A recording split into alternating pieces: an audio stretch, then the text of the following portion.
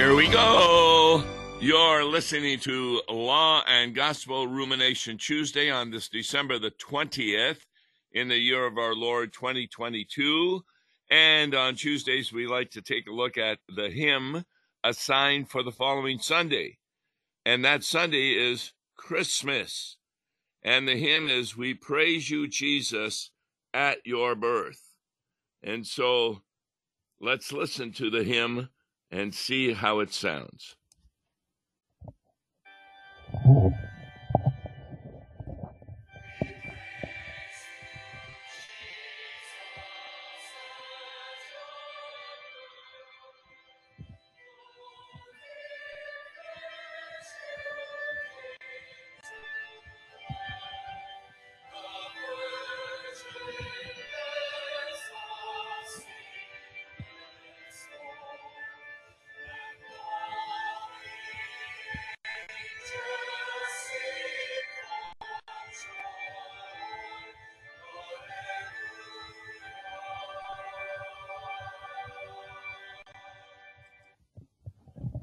It's not a well-known tune, but it's "We Praise You, Jesus, at Your Birth."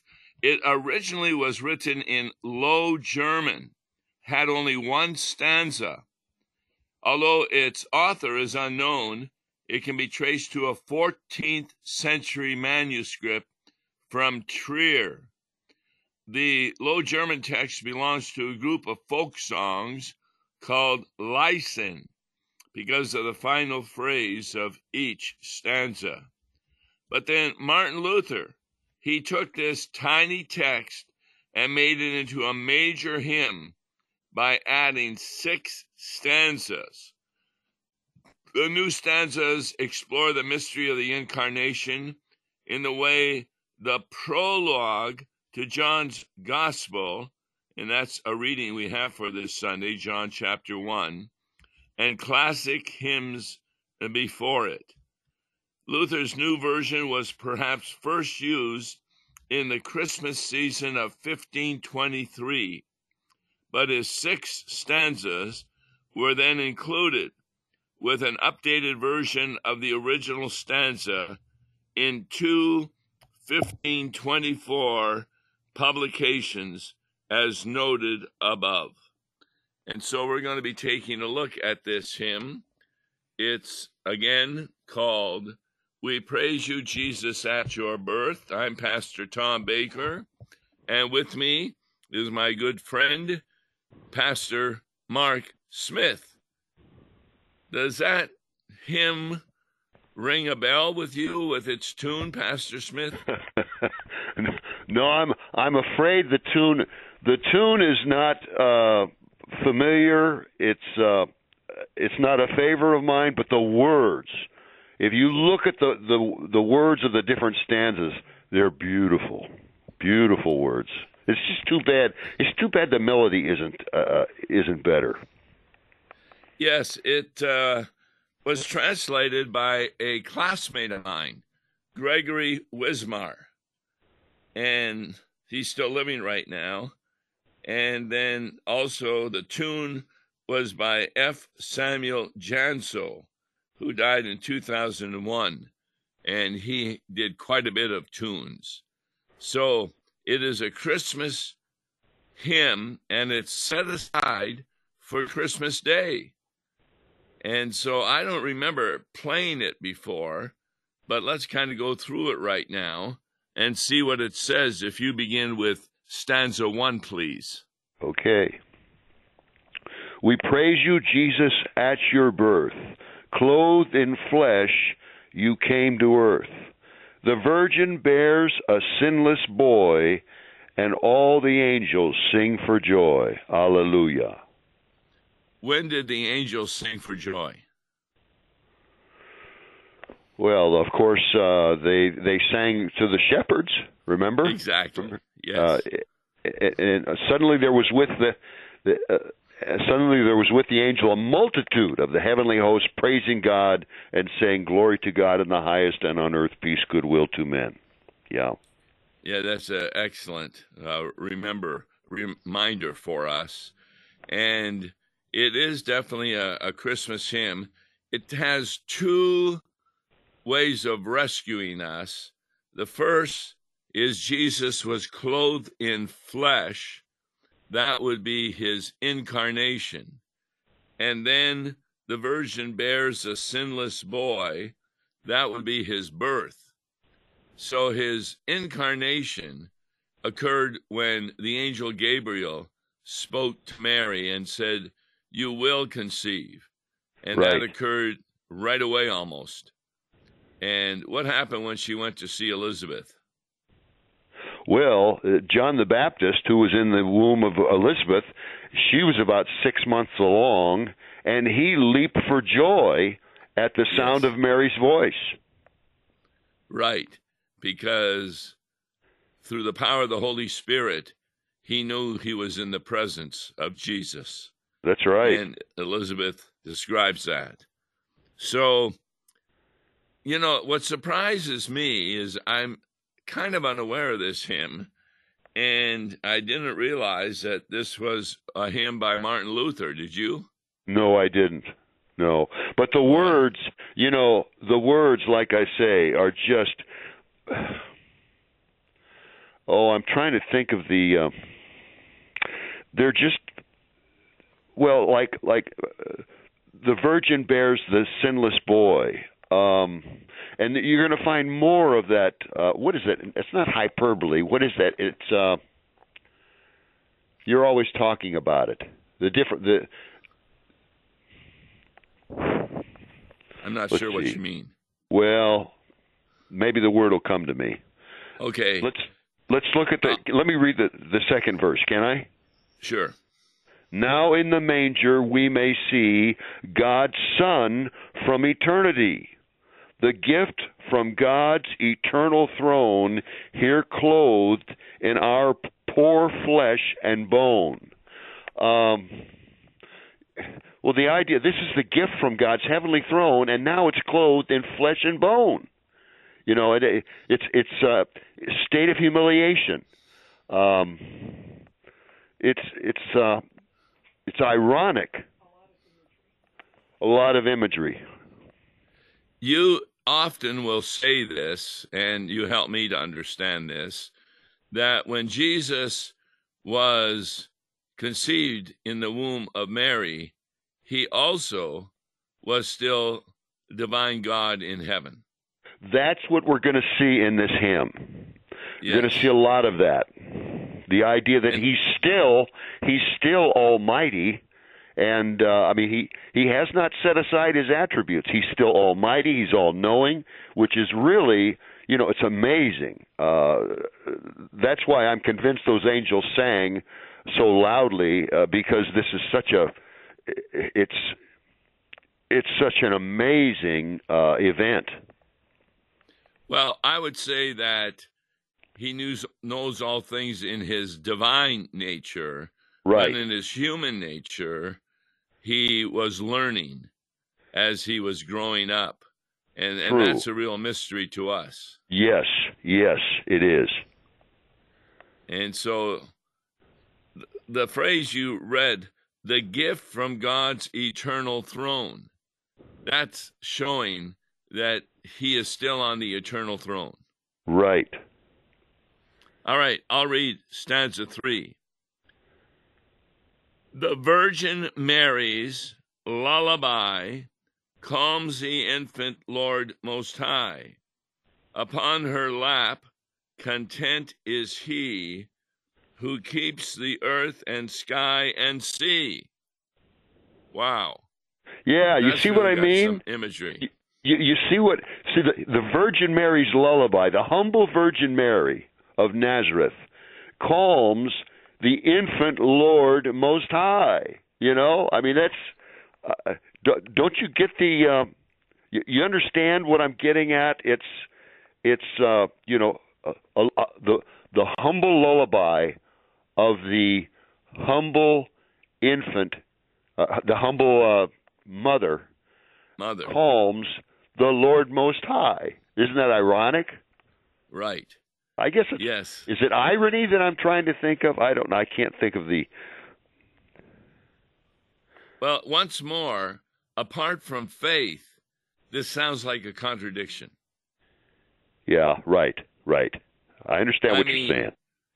If he keeps the earth, sky, and sea, how can he also be calmed by the Virgin? Yeah, now, right. That's a hymn that we often will sing. In fact, during Vespers, it's called the what? Magnificat? That Mary's hymn is? Yes, right. The Magnificat, right. That's right. And it's both in the liturgy, but there's a hymn, and we often will sing the hymn. And how's that hymn begin? Do you remember? The Magnificat? Yes. Let's see. My soul doth magnify the Lord, and my spirit rejoices in God my Savior. Yes. In this particular hymnal, it's hymn number 430. Yeah. Tom, I think I thought of the word that I wanted to express earlier. It's an enigma. It's an enigma. You know, it's a real mystery. The Virgin Mary's lullaby calms the infant Lord Most High. Upon her lap content is he who keeps the earth and sky and sea. Do you see the enigma in that verse? And how do you explain the word enigma? It's a puzzle or a mystery. Well said. Yes. How he can he's at the same time he's the Lord Most High. He keeps the earth and sky and sea, and yet he's calmed by humble Mary's lullaby. And her lullaby, my song is love unknown, my Savior's love to me, love to the loveless shown, that they might lovely be. Oh, yes. Who am I that for my sake my Lord should take frail flesh and die? And that's another beautiful hymn. Isn't that a beautiful hymn too? Yes. Beautiful. It's taken right out of the Bible, where we call it the Magnificat. And that's where Mary magnifies the Lord.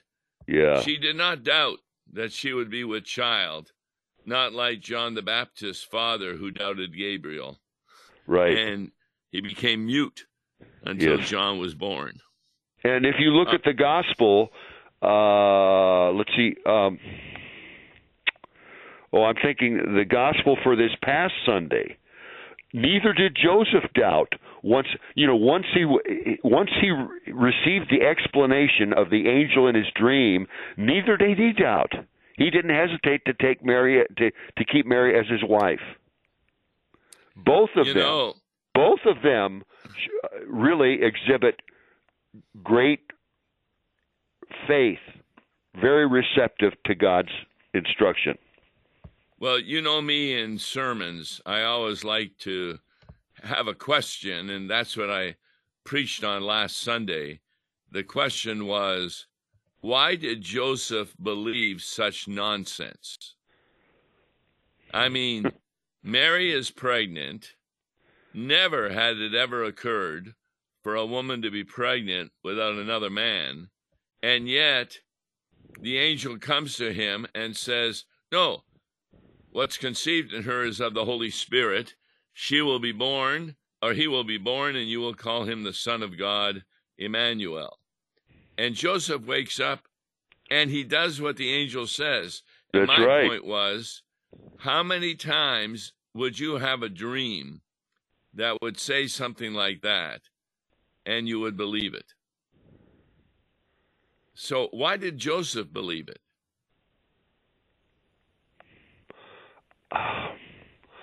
Well, he heard the angel in a dream.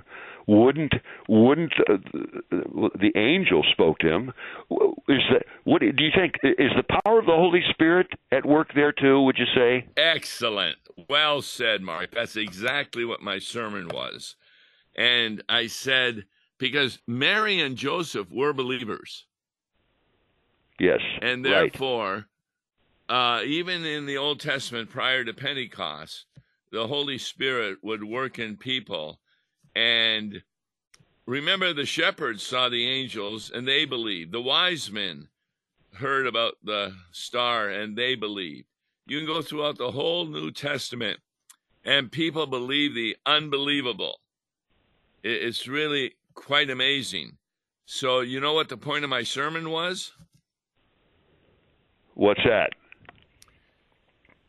I looked out at the congregation and I said, this is not a dream that I had, but you are declared to be saints of God because you have been declared righteous by God. And there's no evidence for that, is there, when you look in a mirror of the law, because you know you're sinners. Yeah. But the evidence is God's word, that he Yes. that believes and is baptized shall be saved. So I said, Yes. And don't the people, and when you tell the people that, when you preach that, yes, they believe it with their heart, from the heart. They implicitly cling to that word of God. Yes. and what we did after the sermon, we confessed the Nicene Creed. And the point I made is those things that you are confessing are ridiculous. And yet you believe them because the Holy Spirit has given you faith to believe the unbelievable. And that's the point I was trying to make. That Joseph had it in a dream, you have it in God's word. Namely, just as ridiculous a notion, and yet you believe there are three persons, one God, and the works that each of them did. You believe all that, and there's no evidence for that at all except the Word of God. Yeah. Let me ask you, Tom, did any of those people have trouble with the word ridiculous? No, because I almost use it in every sermon, because I believe most of the Bible is ridiculous. I mean, in this day and age, look how many people believe in evolution. And then you tell them, oh, no, it was 6 24-hour days. They think that's ridiculous. And I even had a professor at the seminary, you know, they were not very good, some of them, who did not believe that Jesus rose bodily. He believed he rose spiritually, and his body was still in the grave. That's what we were taught at the seminary by him. Oh, boy. And because that was ridiculous for him to believe that. But the most ridiculous thing is my former co-pastor, Peter Kurowski. You know how he would, when he was talking to people, how he would greet them? What would he say? Do you remember? No, I can't, Tom. Like, your name is Mark. He would phone you up and say, hi, I just wanted to give a call to St. Mark. Yeah, I can vaguely remember him doing that. Yes. He always uses the word saint. Yeah. And boy, oh boy, that really shows how ridiculous the Bible is, because the world does not consider anybody a saint. No, but you find the believers referred to in the New Testament as saints all the time. Exactly, which means holy ones. And why are they declared to be holy? In Christ. Exactly. They believe in the promises of Christ, and that makes them holy. That's what the Bible says, and that's ridiculous, but it's something that is absolutely true. That's why I don't believe that you can use human reason to convince anybody to become a Christian, because whoever can believe that someone dies and then is raised from the dead? They don't do it in the laboratories. They don't have any experience of that happening in this day and age, but it happens every time a person is converted. They are raised to new life. Yeah. All right, stanza 4, please. The light eternal, breaking through made the world to gleam anew. His beams have pierced the core of night. He makes us children of the light. Hallelujah. So here we're using a metaphor. The Bible has many of them. What is the opposite of light? Darkness. Exactly. You and I were born in darkness because of our original sin. And I know in your case and my case, we were baptized, and that brought us into the light of Christ. That's really great to talk about. Excuse me. So the light eternal breaks through and makes the world to gleam anew. In other words, we're kind of back in the Garden of Eden. That's what's being said here. Mm-hmm. We become like Adam and Eve as sinless, declared by God to be sinless, even though we're still sinners. All right, I'll read stanza 5. The very Son of God, sublime, entered into earthly time.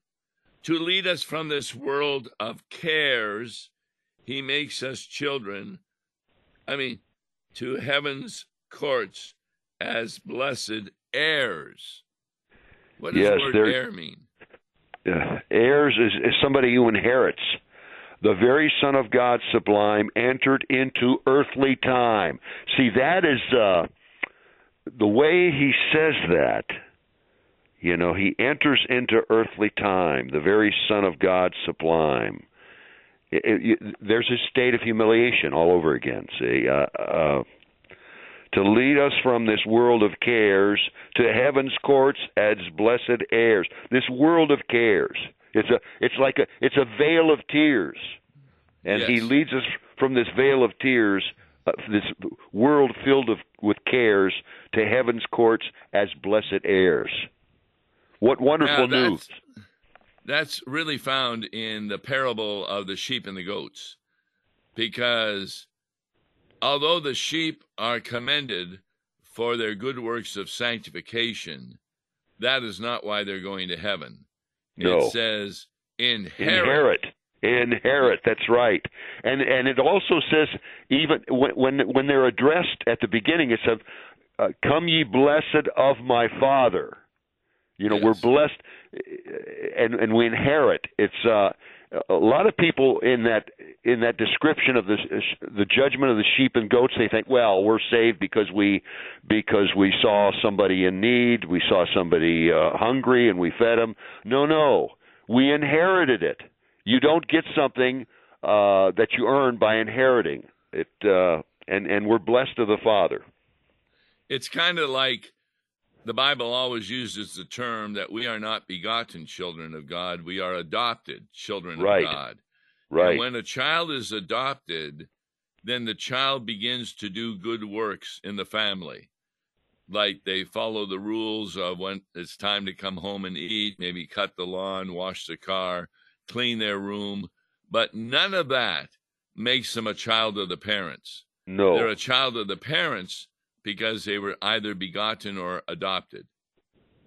And they were adopted because they were loved. Yes. All right. Stanza 6, please. In poverty he came to earth, showing mercy by his birth.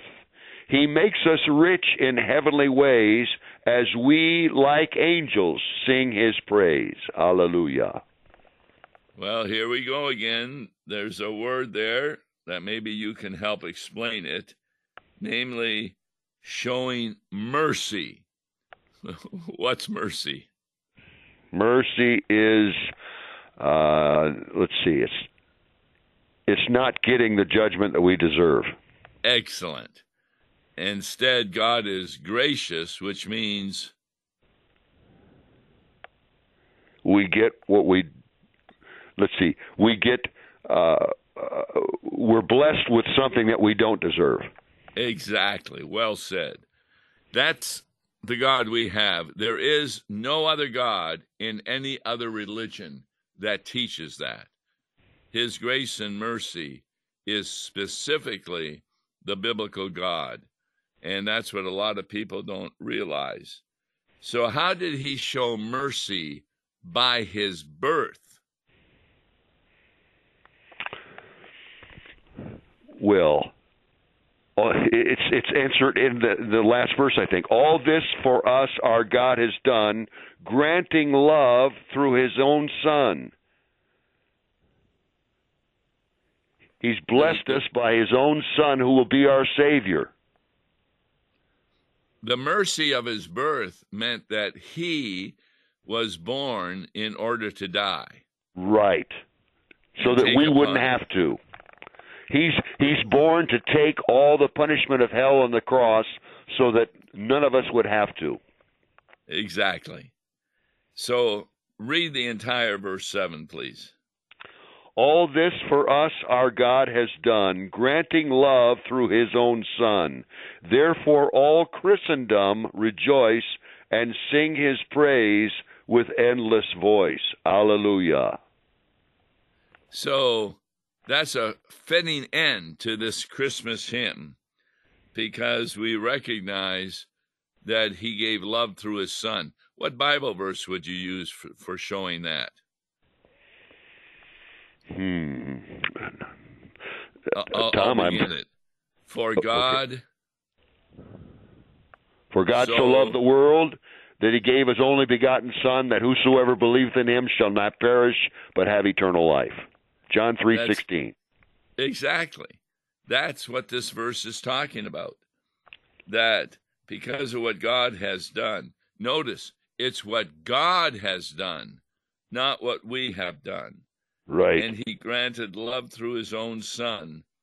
Therefore, all Christendom rejoice. And that's the good news. Listen to Law and Christmas. Gospel each weekday morning at 9:30 on Thanks so much. KFUO. For a tax-deductible gift For to Law helping. and Gospel, God please bless make your you. check out to Law and Gospel and mail to Law and Gospel, P.O. Box 28910, St. Louis, Missouri 63132, or call toll-free 1-877-267-1962.